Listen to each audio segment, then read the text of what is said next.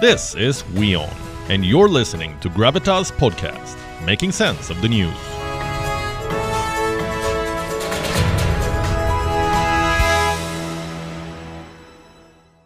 And finally, your New Year resolution. Do you have a list yet? Are you going to recycle last year's list? Do you think there's no point making one? Whatever be your answer, this story is for you. Let's start with the word resolution. It has many meanings. In the current context, resolution means a formal expression of will or intent. It shows commitment and purpose. Do you know what's the most popular New Year resolution? Losing weight. It beats everything hands down. Gym memberships soar in the first month of every year. Slowly, life takes over. Does that mean resolving is a waste of time? I'd say it's not. Make that list. It will give you a sense of purpose. Also, 1 week of exercise is better than none, so go for it. And don't beat yourself up for not being able to achieve it 100%. It's okay. In fact, as per some new age management theories, it's better that you don't deliver 100%. Let me tell you about one such. It's called OKR. That's short for Objective Key Responsibility. So you set an objective and spell out the key responsibility to achieve it. You could say it's a more structured resolution/goal plan. And in this, you're encouraged to stretch your targets. So not achieving all of it is better than achieving all of it. If only someone had told me about this in school. Anyway, now that the pressure of delivering has been lowered thanks to OKRs, let's look at what kind of resolutions people set.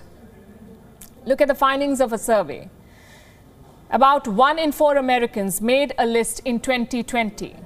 Most of them resolved to exercise more, improve their diet, lose weight, and save money. How many of them do you think achieved their targets? 49% said that they kept some, but not all of them. Over in Britain, fewer people are setting New Year resolutions this time than they did last year. For some, it has become a far overused cliche. But for others, it is like a solemn promise. Again, health and fitness top the list for Britons too. What about you? What do you want from yourself in 2022? I have some suggestions. Number 1, don't aim for weight loss, try holistic health. I know it's easier said than done, but you won't know until you give it a shot. Number 2, see your growth beyond your job. You're more than your designation. Your life is more than your job. We all know this, yet we limit our perception of ourselves to our office. This new year, focus on your self-worth. Number 3, read. Books, not diamonds, are your best friends. Don't leave them. Number 4, social media detox. It kills time, it feeds toxicity. So give yourself a break. I'm not saying leave social media. That's your choice completely. Maybe a demand of your job too.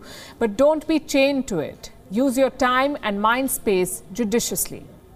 And number 5, spend more time with family. Don't wait for a lockdown to bake with your children or watch a movie with your parents. Show the people you love that you care. Well, this was my list. I'd love to see yours, so write to us. Most importantly, stay safe. Have a happy and healthy new year.